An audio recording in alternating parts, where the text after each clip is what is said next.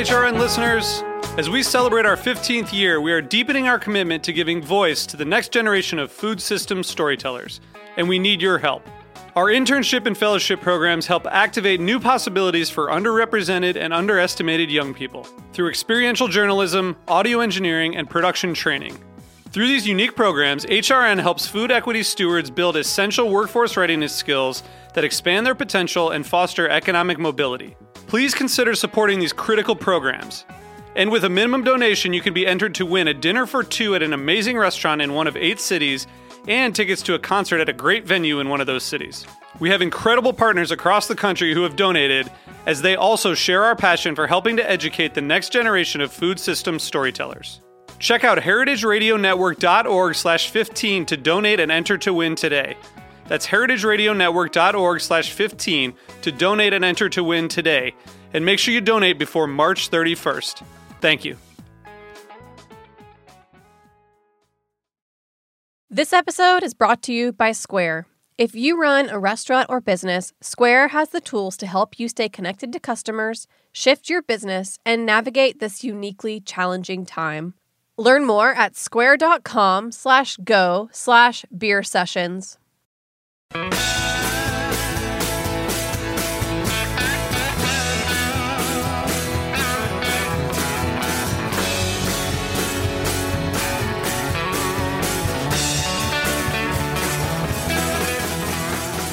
Hey, welcome to Beer Sessions Radio on the Heritage Radio Network. It's Tuesday, June 9th, 2020. We're still in some kind of restricted coronavirus mode, and we're recording remotely. I'm Jimmy Carbone. I'm the host here at Heritage Radio Network. Usually we're at Roberta's Pizza in Bushwick. Right now I'm in the East Village, and we've got a couple great guests on today. Let's start with Ben. Everyone is going to introduce themselves. Hey, Ben Keene, beer writer, former beer advocate editor, out here in Seattle. And Catherine? Hi, Catherine from the Blind Tiger in the West Village of New York. And our special guest, Mr. Sean. Sean Lawson with Lawson's Finest Liquids in Waitsfield, Vermont. You know, one of the upsides of doing these remote shows rather than in studio is that we really get to talk to people that I haven't in a while. Ben, we've had you on a few times the last couple of months calling in from Seattle. And Sean, I think I've been trying to get you to come to New York for about a year. So this is a great chance to talk to you about things. I mean, going way back, I first met you in 2011 at Cooperstown. Belgium Comes to Cooperstown. And the connection to that was one of the Blind Tiger co-founders, Dave Broderick, had his hand in Vermont. He was going to open Worthy Burger. And he knew all the Vermont craft guys back when most of us had never heard of anything. And Catherine's been a big part of that as well. But let's go back to 2011 to 2008. You started with like a one-barrel system. How did that evolve to becoming like the Double Sunshine and this whole Sunshine series? And what did you think about, what was going on in Vermont craft beer at that time? Because suddenly it was like, it used to be like 15 years ago, everyone talked about Russian River. And then suddenly, back then it was like Vermont's making the best IPAs. Well, we have come a long way since we met in 2011 at Belgium Comes to Cooperstown. And it's hard to kind of fathom where I was at that point in time. That was actually the year that I went from 1 barrel up to 7 barrels at the original brew house, this little building I built next to my house, about 300 square feet up in Warren, Vermont. I was still making small batch beer, selling it at the farmer's market, self-distributing to just a handful of accounts here in Vermont. And the 7-barrel system allowed me to start getting the beer out to more accounts. And I was like, wow, it's going to be 7 times as much beer. Well, it turns out as soon as you added a few accounts, we had a really amazing demand for our beer. And I couldn't make it fast enough, even with a larger system. So fast forward a few years, that's when I had developed the Double Sunshine beer, became sort of our first home run. People were starting to drive from hours away, like all over the Northeast, to come to Vermont, plan ahead for the farmer's market or the releases at the Warren store down in the village of Warren on Thursday mornings. They would line up And I knew that we had something special on our hands. And so I wasn't quite ready to make the big leap into construction, CapEx, hiring a whole bunch of people as a mom and pop business and young kids. So that's when I found Two Roads. They had just opened up. They were doing contract brewing as well as their own brand, and they're a brewery that was built for today's craft brewers. So I could bring in my own ingredients, my own process and techniques, my own yeast. And the beautiful thing is the water there in Stratford, Connecticut had a really similar profile to what I was working with up in Warren, Vermont. So it enabled me to recreate the house profile flavor, and Sip of Sunshine was born. And that was the beer that really put us on the map, as well as, as you mentioned, Vermont becoming an IPA mecca as well. And I looked up to John Kimmick here in Vermont, who was brewing Heady Topper and Holy Cow and these other great, just mind-blowing IPAs over at The Alchemist when it was just a brew pub. And then a couple of years or a year or so after I opened, then Hill Farmstead came along. So Vermont really got on the map, but it goes a lot further back than that. When you mentioned Russian River, I really look up to Natalie and Vinny there, and good friendly relationship with them as well. And even though that might have been what people looked to 15 years ago, what's amazing is the staying power that it's still, I would say resoundingly one of the very top IPAs in the country and probably in the world for styles. But back when I started, it was only about 1,500 breweries in the whole country. It's kind of crazy to think about that. Today, there being well over 7,000. So times sure have changed, haven't they, Jimmy? No, for sure, man. And Catherine, you've been at the Blind Tiger for a long time. Reflect back on, when Lawson's was first out, and you guys have always been the legacy of, for me, the place for craft beer in New York City. Well, I remember, I don't know what year it is, but Men's Journal had asked me to write something about beers, and so I did. And one of the beers that I gave a shout out to was a Lawson IPA. And I think I had used, I can't remember what the original phrase was that I used, but they had changed it for the print article. And they said, and it came out saying it reminds you of what made you fall in love with IPAs in the first place. And at the time that hit me as slightly off, because here was this new kind of IPA. It was super juicy and, playing with flavor profiles in a way that just sort of seemed to be pushing the envelope. But, as happens when you get edited, you live with it. But now looking back after all of the changes towards the hyper juiciness and, lactose and, everything like that being put into IPAs. Now, when I drink one of Lawson's IPAs, like I'm drinking a Sip of Sunshine right now, and it is delicious. Now it truly does remind me of why and how I fell in love with IPAs in the first place. So, back in the day, you couldn't get any Lawson's beer at the Blind Tiger unless you were lucky enough to know Sean and have him go to extreme lengths to get us some beer for a special event, like a Beer in Vermont event, something like that. Fast forward to today, when he has not only the huge production comparatively that Two Roads allows him, we can get Sip of Sunshine on the regular, and we're really lucky to be in that space. No, it's great. And you guys have so many great stories of all the different craft beers that started out at Blind Tiger. Sean, going back to the genesis of these Sunshine beers, before you were making at Two Roads, how did you come up with Double Sunshine? Why did you go in that direction? It was this brand new hop called Citra. And I was experimenting with new hops that were coming out, and I started making some test batches on my homebrew system, just a 5-gallon batch, and it was a single hop IPA, and I was like, wow, this tastes like juicy fruit. It's like so fruit forward, intense, aromatic, tastes like pineapple and grapefruit and pick your favorite tropical fruit flavor. And it was astounding. It was unlike the classic C hops that I had grown fond of for IPAs, like in one of our other flagships, Chinookard, that uses Chinook as a classic, sort of old school American hop.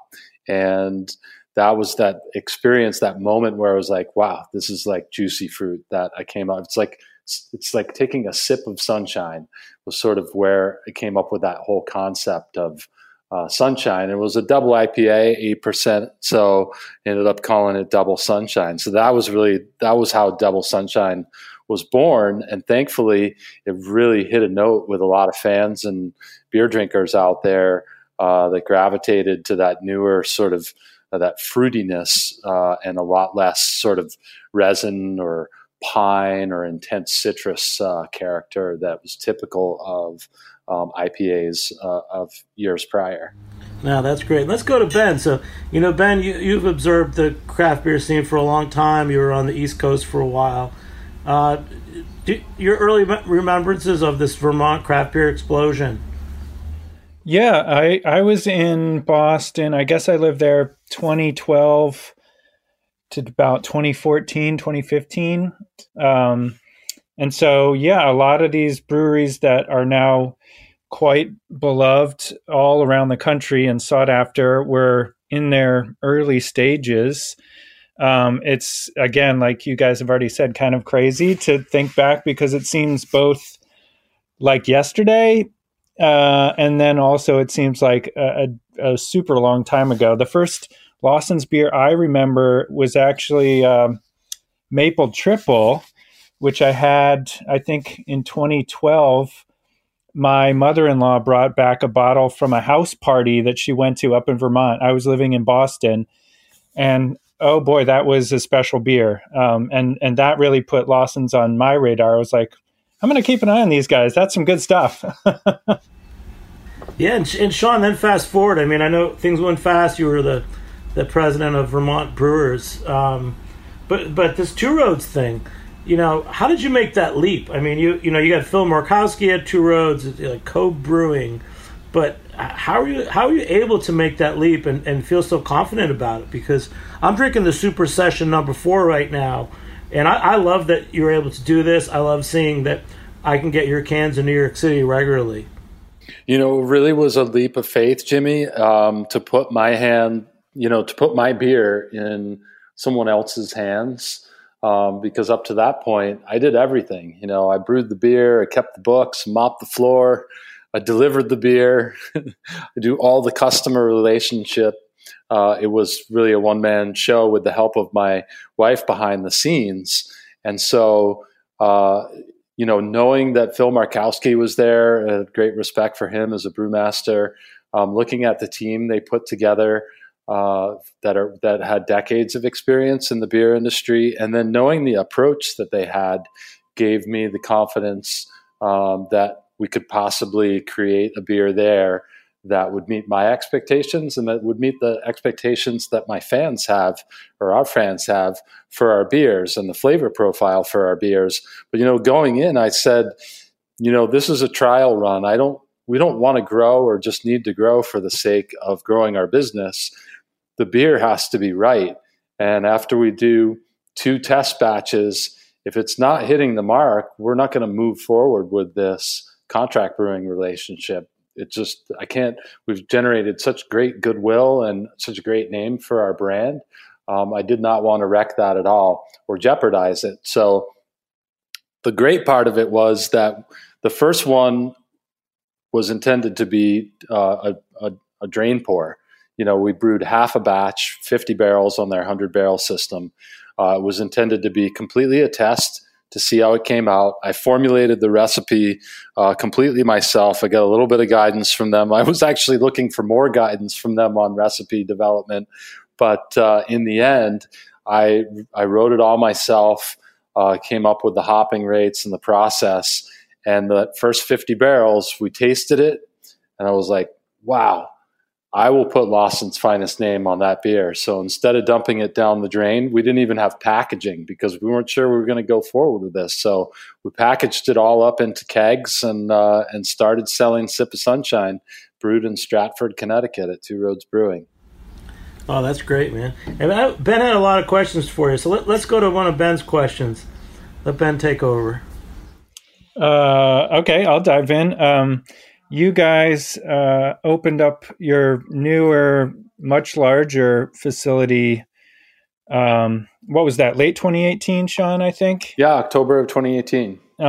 So I'm just curious, going from your origins in the Wizards Workshop to your much larger facility now, what's different about running the brewery? I remember you talking years ago about not wanting to manage people. I imagine you have to manage some people now. Oh, man. Thankfully, we have an awesome team, a really amazing team. And we hired some fantastic senior managers, our directors, which are the leadership team. And they largely manage the staff. But I also, those are my staff that I have to manage and lead that team. And so, running a company with 50 employees is really different than a little small mom and pop business where you're selling beer basically out of the back of your car and down at the farmers markets. And, it has its share of challenges. But the fact that we took our time to get here, and it was 10 years in the making before we built our production facility here in Waitsfield, Vermont, and finally opened up a destination and created a home for Lawson's Finest for our fans, because we never had a customer-facing place before, and that's been really gratifying and exciting. Running a staff and a company of this size now, it's not as fun as brewing in the Wizards Workshop, I'll tell you that. But it's really gratifying to know that we've created all these great jobs for the folks that work here. We have a really interesting model on the service side where in lieu of tips, we don't accept tips at the tap room, but instead we accept donations for our Sunshine Fund, which is part of our social impact program, or our SIP. And we give back to the local community and Vermont nonprofits in a huge way. And so that's been really exciting for my wife, Karen, and I. She runs the SIP, the social impact program, as well as all of our charitable giving programs. So it's really different than it used to be. And I think Ben had this question, but Dylan had it too. So as you grew, you've had core values for your business and your community, which includes the Sunshine Fund, and especially in these times of Black Lives Matter, social responsibility. So how did you guys evolve as a company, and how did you set your core values in the beginning? Or at what point did you have to set core values? It was important to really more clearly articulate our core values before we opened, physical premises to the public, and before we added a lot of staff. Because really, just up until 2018, we just had a couple of employees. I hired my first full-time employee in 2016, so it was 8 years in that it was just me working full-time, Karen working part-time in the beginning, and then joining full-time later on. And so that was a big leap. So we got clear about what the core values are that we have and what our brand pillars are. And that was easy to focus in on because it's what I had been practicing for the last 8 years. And we focus on excellence first and foremost, not only in the quality of the beer that we make, but in the way that we do our business and the way that we communicate with one another, and now the way that we treat our employees. We take care of our local community. We give back through all of our charitable giving programs. Fun is right at the center of our core values because Ben and Jerry got it right. They're like, if it's not fun, why do it? And so it's really important for us to have fun, to stay a little whimsical, and then also to be authentic, to be true to who we are. And now for us as a bigger company, true to brand. is a phrase that we reflect on and refer on, because Sip of Sunshine might have been one of what was called an early New England IPA, but I tell people it's an IPA that's brewed in New England, because if you hold it up next to New England IPAs, it looks pretty darn clear these days. There's a little bit of fresh hoppy haze in there, but it's a relatively clear beer in today's point of reference. And finally, we're always trying to innovate both in the beers that we make and in the way that we conduct our business. Like early on, keeping the beer cold and keeping it fresh was innovative. I had to, really make the case to distributors that if they wanted to carry our beer, one of the prerequisites was cold supply chain. It's got to be cold from start to finish. I keep it cold to you.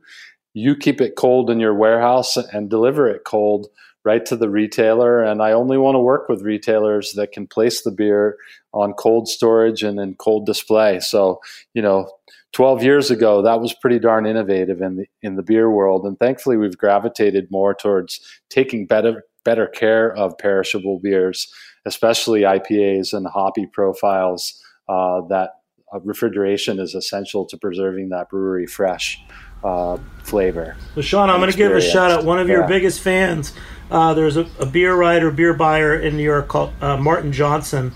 I know him from way back. He used to do cheese tastings at DBA with Ray Dieter. He's now one of the beer buyers at the West Side Market on 3rd Avenue in Manhattan.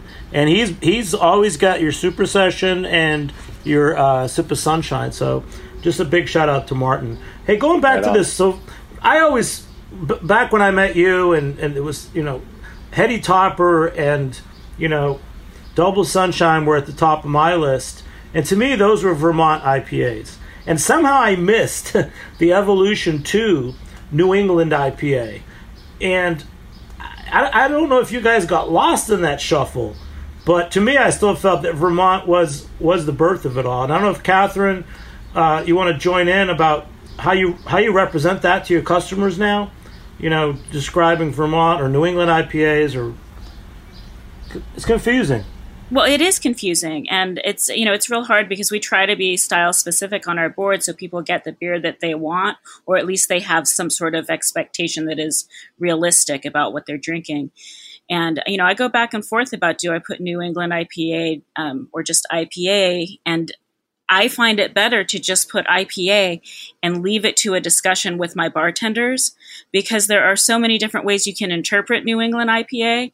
I mean, I agree. It's like the first, beers that came out that started the conversation about New England IPA were definitely Lawson's, Alchemist, and Hill Farmstead.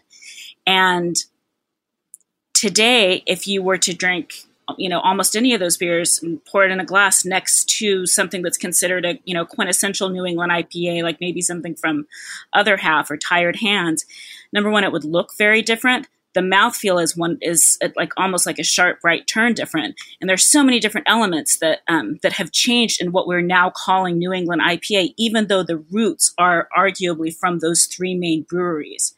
So therefore, like as a descriptor, New England IPA, it's useful if you're now talking about, the kind of, the far reaches of the definition, but it's not that useful when you're talking about anything from a, traditional West Coast IPA to, one of these IPAs that we're talking about now. Like I'm drinking again, the Sip of Sunshine, and it's got some West Coast elements, definitely, but the hop profiles, like this is again, like where I think the term juicy originated from was, part of what Sean was doing with the new hops and, really trying to get that juiciness in there. And that's just such an elemental part of the New England IPA. So basically, Jimmy, the answer is I don't know. Well, it's interesting because the other day I followed Jeff Alworth on, Beervana on Twitter, and he does these different polls on Twitter. And his question the other day was, would you rather have a New England IPA or a West Coast IPA? And surprisingly, 75% of his listeners said West Coast IPA. So maybe we're on to something. I don't know, Ben? Yeah, I mean, I think Catherine hit the nail on the head for sure. I talked to lots of brewers all over the country, and although the style has evolved, I guess you could say, the vast majority of them point to Vermont and Heady Topper often as the, sort of beer, so to speak. I think now, to your point, Jimmy, it's interesting that maybe the pendulum's swinging a little bit back towards those clearer, drier, maybe even slightly lower ABV beers, which maybe could be a segue into Sean's new beer. Well, thanks for the plug, Ben. But I think to comment on what you guys, Ben and Catherine, both just said, is that I think that's where the Brewers Association got it right in for beers that are brewed all over the country to dub the style juicy or hazy IPA as the best sort of descriptor for this new style or new genre of IPA, because there's a whole color wheel, not necessarily of colors, but there are different colors of IPAs, but just the different flavors and interpretations of IPAs out there these days. But I think hazy or juicy and hazy, however you want to phrase it, is a good broad descriptor for that evolution from what we didn't even call them Vermont IPAs. We were just fresh, hoppy IPAs back then in 2008, 2010 when we were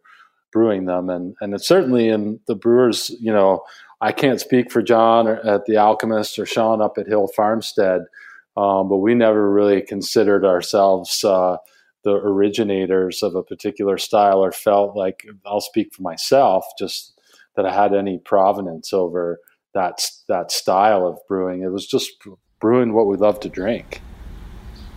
No, that's great. And I think this is a good time. We're going to take a short break. We'll be back in a minute on Beer Sessions Radio. All right.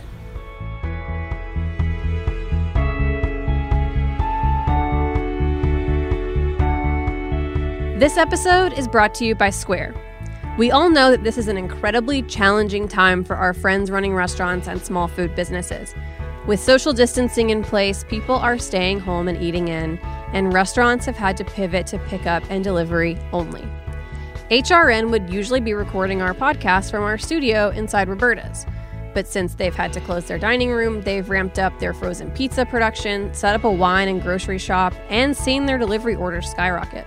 Like Roberta's, many restaurants have been changing offerings day by day as they figure out how to best serve their customers. If you run a restaurant or small business, Square has the tools to help you adapt. One of these tools is the Square online store. It lets you set up a free online ordering page with curbside pickup and local delivery so you can keep customers safe. You can deliver orders yourself or integrate with delivery partners. Its Order Hub lets you manage all your incoming orders in one place, no matter which delivery partners you choose to use. Square has all the tools to help you stay connected to customers no matter where they are. Learn more at square.com/go/beer sessions.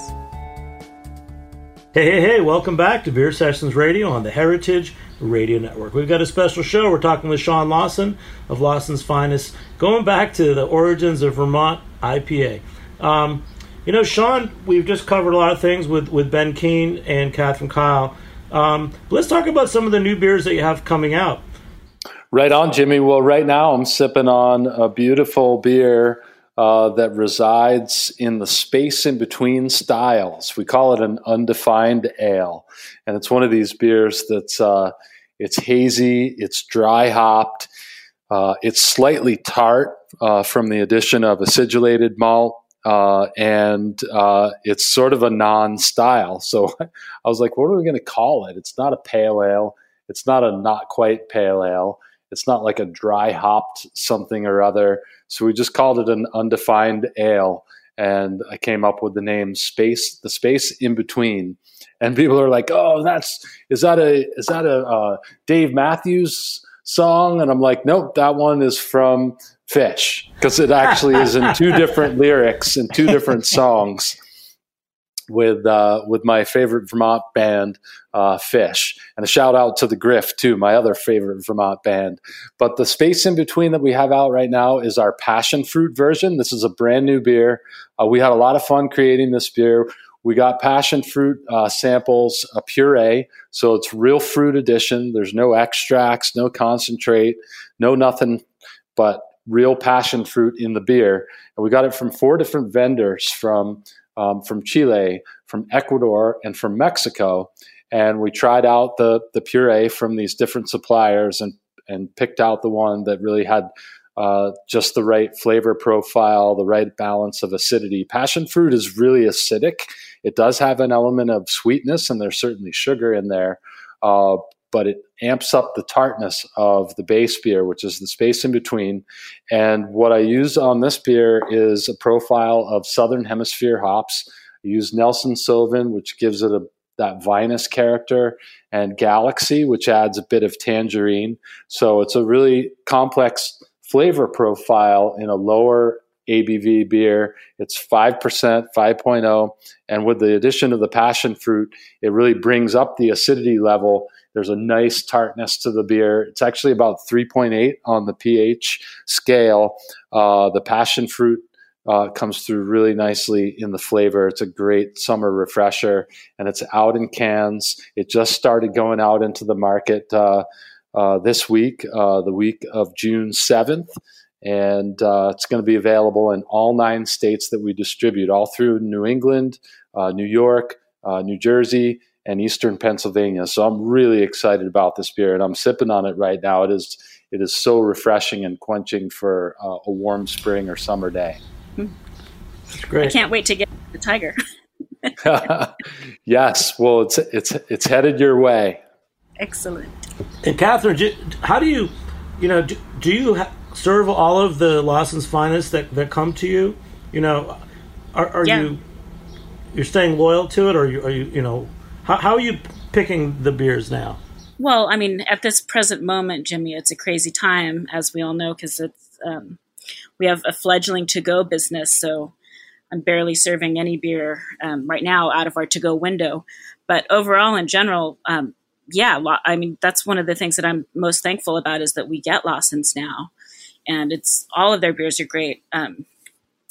Sadly, we have a keg of Maple Nipple in our cold box, which it's probably going to be past its prime by the time we get back to draft beer. It's a good keeper, actually. That's think? One, not being a hoppy beer. We did a special event with the Farmhouse up in Burlington, and much to my chagrin, they had saved a keg of Maple Nipple for a whole year. Oh. Maple Triple, I would advise that, but it was stored cold, and a year later, it tasted beautifully. It had aged very nicely. So that beer is a keeper, and it definitely is good for a long time if it's kept cold. That is good to know. That's one of the beers that I was like, well, we'll see. And I was thinking maybe I'd ask you after the show and say, like, what do you think? Should I try it in a month when if I don't get back to draft beer for that long? And so I'm really glad to hear that. Looking forward to that too.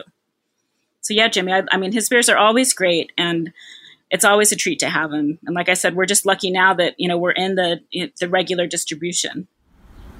Oh, that's great. Ben, you've got a whole bunch of other questions. Let's go to your next question. I guess I did some homework. Sean, I'm curious. You said that one of your core values is fun, which I think is honorable and admirable. And it reminds me of the Vermont Brewers Festival, which was always one of the most fun events up there in the summertime, and it's getting moved this year, and which I guess is better than canceled, which is happening to a lot of beer fests. What do you think is going to be different? How will the guild make changes? Well, I'm sad to report, Ben, that since they've rescheduled it to Labor Day weekend, the governor has come out and said that all festivals and fairs are off limits for the year. So, sadly, the Vermont Brewers Festival will not be happening this year. And it's a real challenge for guilds across the country that depend on events like the Vermont Brewers Festival and their own state festivals to generate revenue for their nonprofit association that promotes brewers, helps to educate and advocate for their local breweries. So, challenging time for a lot of people out there, and including the nonprofit guilds. So they're getting creative with some fundraising events, Facebook events. Matter of fact, this weekend, the VBA is doing a brew through. So like a drive-through farmers market style beer sale. And they've got a good number of breweries on hand with pop-up tents. You pre-order the beer and the breweries load it right into the trunk of your car with it being prepaid, and check your ID, of course. So it's, the association's getting creative, and it's imperative for survival at this point that they do get creative to help raise some money to keep going. And then in that case, Sean, what about, we kind of know what's happening in New York, as Catherine said, very slowly there's some reopening, some takeout windows at bars and restaurants. But what's it going to be like this summer at your new brewery location in Vermont? It's going to look really different. It's pretty surreal that our tap room's been closed for just about 3 months. We closed on March 15th, and thankfully we've got a steady drive-through business. So we pivoted our retail sales to a drive-through model. We set up online ordering. We take orders over the phone. You can also just drive up and order from the window of your car, and our staff pulls together your beer order and loads it into the back seat or the trunk of your car. And that's been steady, but of course it really doesn't make up for all of the on-premise business we did. So we're really looking forward to getting back open, at least in a limited way. And the first step for us will be outside service only. So we'll be serving beer out in the beer garden. The biggest change for us will be pivoting to table service and a reservation system, because the state of Vermont is requiring restaurants and dining establishments and breweries that do start serving to be one outside is the first step.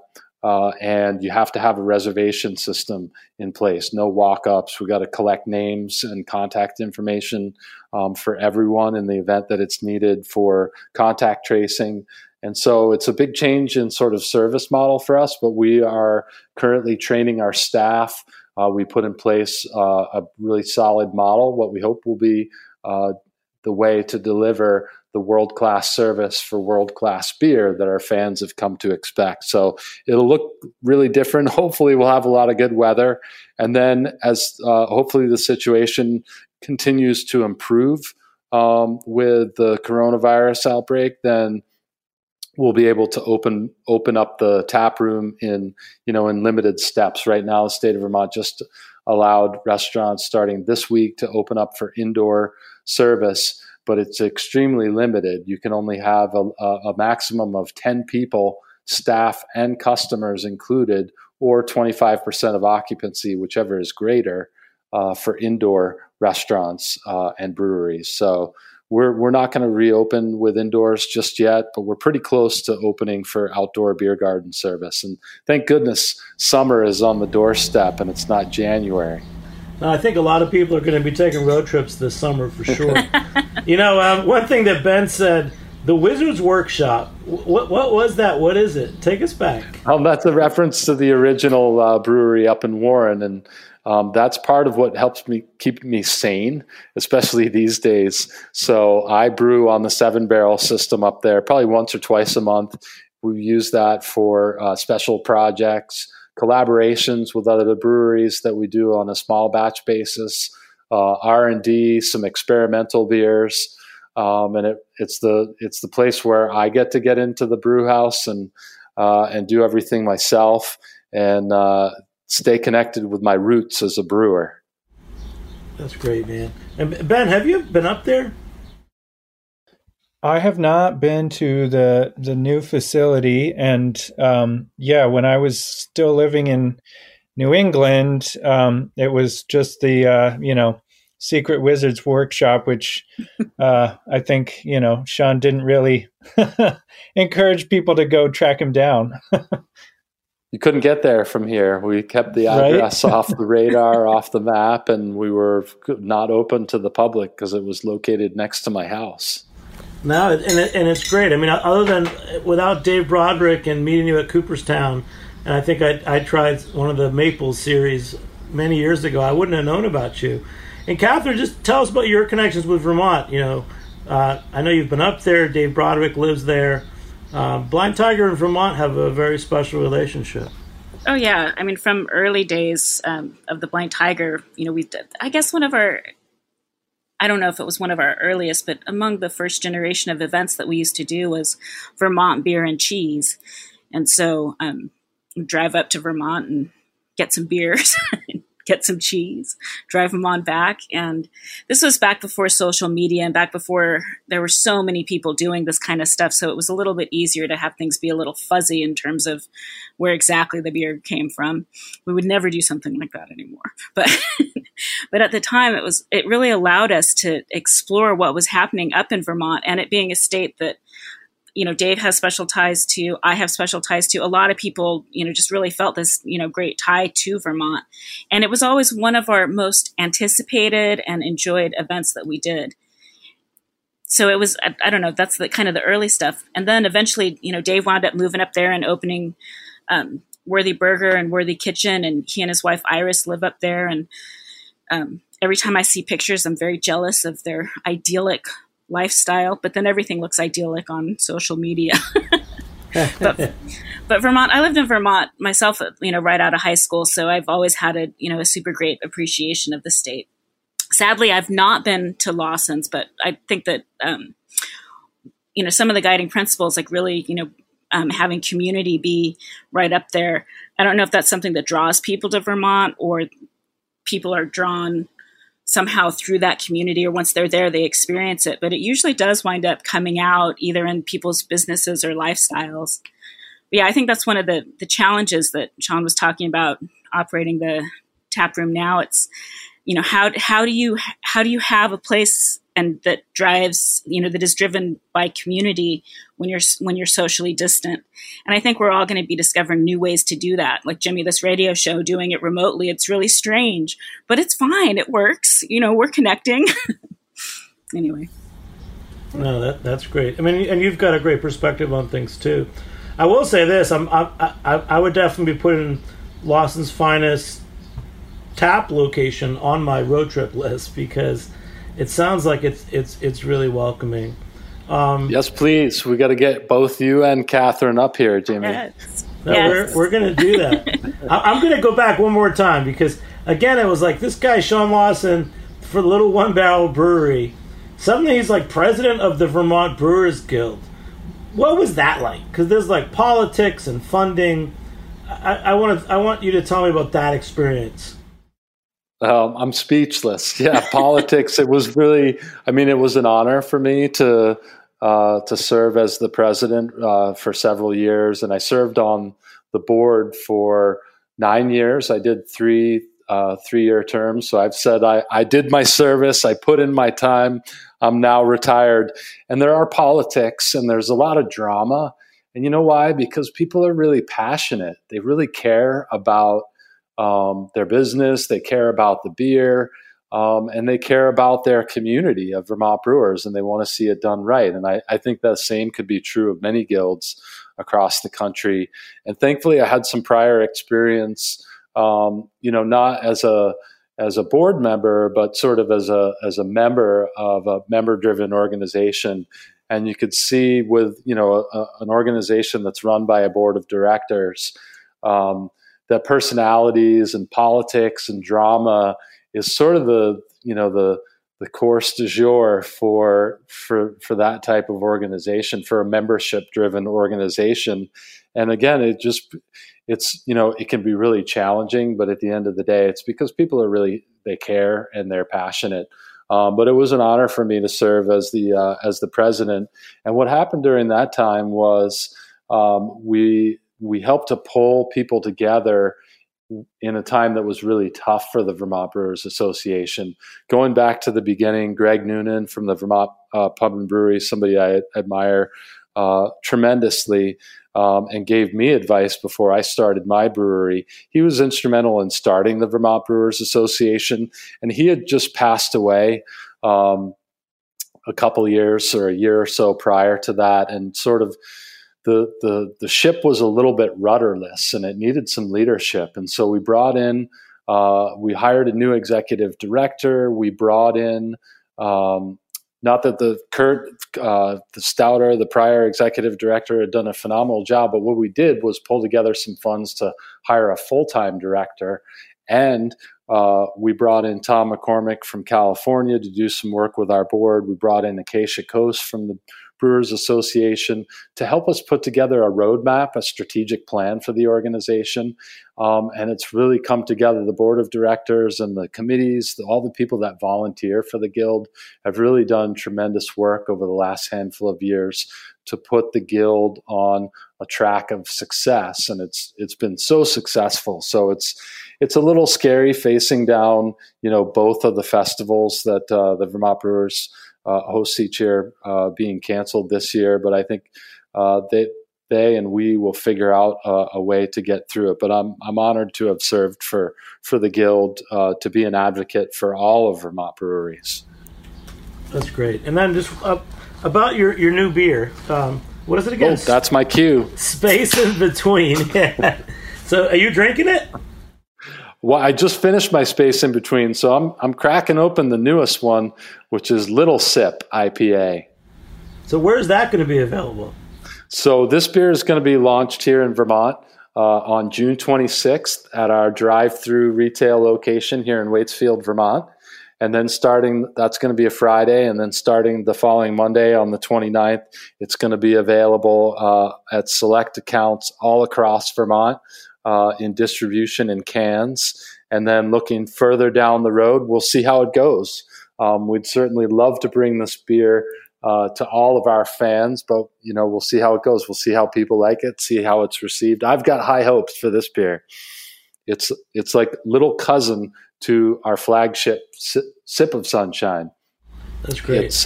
It comes in with the same flavor profile, but it's 6.2% alcohol instead of the 8 that you'll find in Sip of Sunshine. It's a little bit more approachable, a little bit more of a refresher, and sort of leaning towards, when you get done with a bike ride or a hike or a jog in the park or whatever your favorite outdoor activity is, this is going to be a great match to that activity and the end of it as well. It's got a beautiful aroma of grapefruit and pineapple, and sort of it. I really tried to match the flavor profile of Sip of Sunshine, but skinny it up a little bit, and that's why we call it Little Sip. That's great. Catherine, what are you drinking?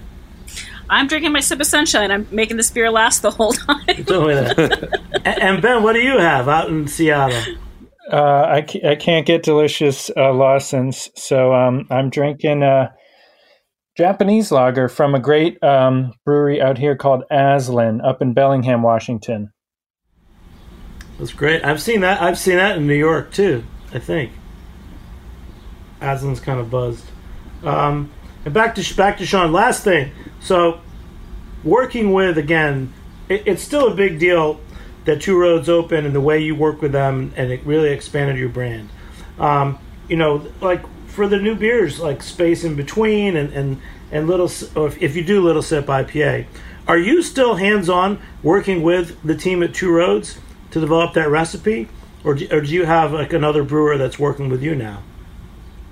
Well, Little Sip is brewed here in Vermont, and I am in real close contact with the team down at Two Roads on a regular basis each week, and we get, again, the beauty of working remotely. Before COVID-19, even I was getting all the data from Two Roads. They post it up in Dropbox, and so I can go in and look at every batch. I can look at the batch data as it progresses through.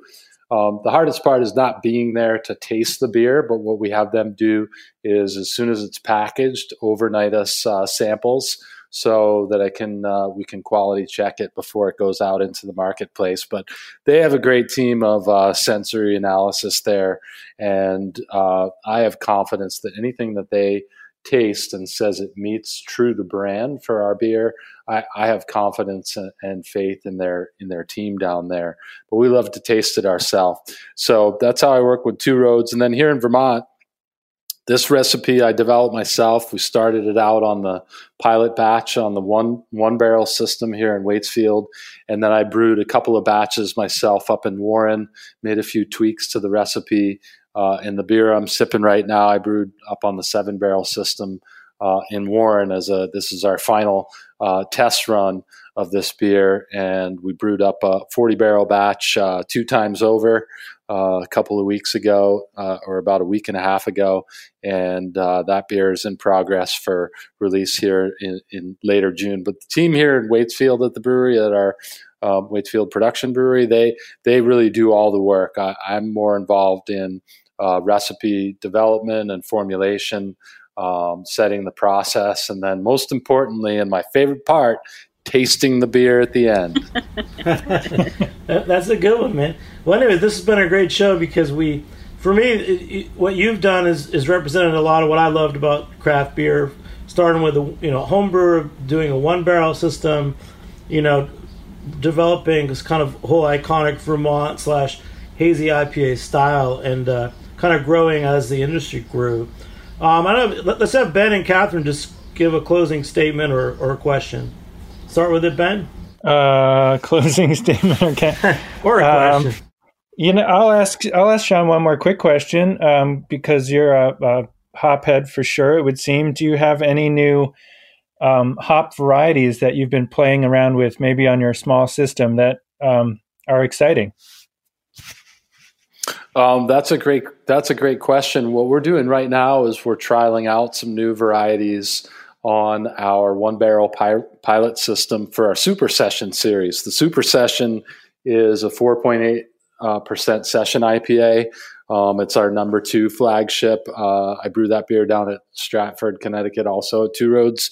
And so we have a number for each beer, and each one is a different single hop variety on the same base beer.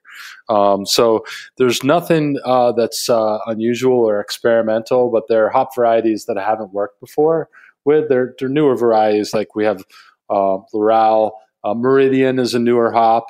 One that's been around for a while, but I've never worked with before, is another Southern Hemisphere hop, Motueka. Oh yeah, I love that one. Azaka, that's been around for a little while, but I've never worked with it before. We've trialed out Strata. So we're doing a bunch of those Super Session pilot batches right now to try out different hops. And then what was one of the newer ones we worked with on an IPA that I did as a collaboration? It's escaping me right now, but always on the lookout for new flavor profiles. Great. Catherine, anything else? Let's see. I was just thinking about this whole conversation about how much I really just want to give a shout out to Sean Lawson and what an awesome person he is. He really is one of the nicest people you'll ever meet. But you're so sweet. It's absolutely true. And I'm thinking about Ben, who's a writer, and Jimmy, who does this great show, and just how much I appreciate all the different aspects of the craft beer community and what an important piece it is, not only to my life, but I think just to so many people's lives. And I think, everybody does so much work to, elevate the art and the science and the community. And I just love it very much. So thank you, everybody. Wow. You guys have been great. I'm going to give a shout out. You can become a member at heritageradionetwork.org. Right now, for this month, every new membership, 10% will be donated to a Black Lives Matter related cause. Check it out, heritageradionetwork.org/donate. Big shout out, thank you to our producer, Dylan Hoyer, and master engineer, Matt Patterson. I'm Jimmy Carboni. I'm the host. Thanks for joining me here, Sean, Catherine, and Ben. We'll catch you next time on Beer Sessions Radio. All right, guys. Woo! Beer Sessions Radio is powered by Simplecast. Thanks for listening to Heritage Radio Network, food radio supported by you. For our freshest content, subscribe to our newsletter. Enter your email at the bottom of our website, heritageradionetwork.org. Connect with us on Instagram and Twitter at heritage_radio. You can also find us at facebook.com/Heritage Radio Network. Heritage Radio Network is a nonprofit organization driving conversations to make the world a better, fairer, more delicious place. And we couldn't do it without support from listeners like you. Want to be part of the food world's most innovative community? Subscribe to the shows you like, tell your friends, and please join the HRN family by becoming a member. Just click on the beating heart at the top right of our homepage. Thanks for listening.